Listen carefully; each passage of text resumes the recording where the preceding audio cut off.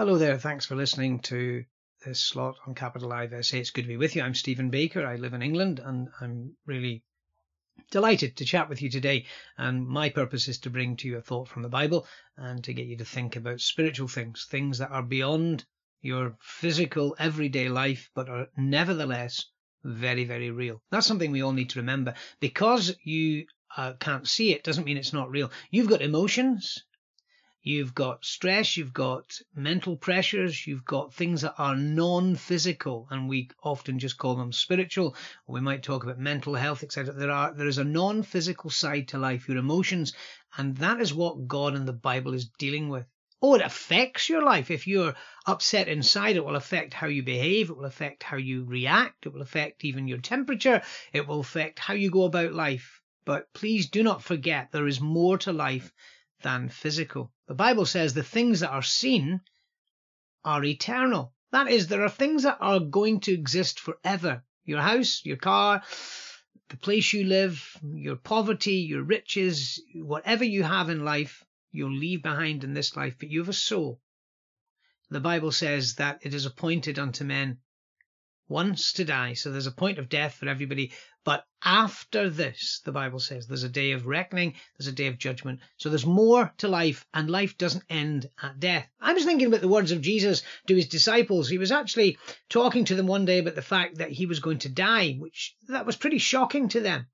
And my point, actually, the reason I want to talk to you about it is they didn't get it. It's possible to hear things and to have all the facts, but actually not to actually come to the right conclusion, or not to even understand what's going on. So Jesus was explaining to them that he was going to be shamefully treated, he was going to be mocked, he was going to be spat upon, they were going to flog him, they were going to kill him, he was going to die. And then he explains to them that 3 days later he'll come back to life. Now, no wonder they didn't get it. That's pretty much beyond most of our grasp, to think somebody could die and claim to come back to life. And you might be sitting listening to this today and saying, that is crazy stuff, and I've always thought Christianity was crazy. Imagine believing in a man a man who claimed to raise the dead. But imagine a man who claimed to be able to die, give his life, and come back to life again. That's what Jesus claimed.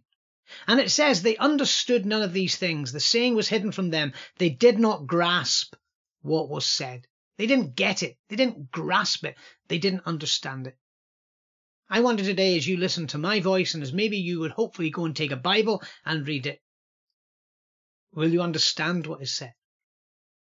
If you have listened to our previous slots, I've been talking about people suppressing the truth. I've been talking about people rejecting the truth.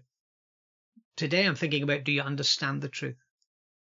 And the Lord Jesus Christ came into the world to open our eyes, to show us the truth about life and death and beyond life, to show us that we're accountable for how we live, but more than that, to die for our sins so that we might have a relationship with God. I hope you have a good day. Hope you think about things, and I trust that God would bless you richly.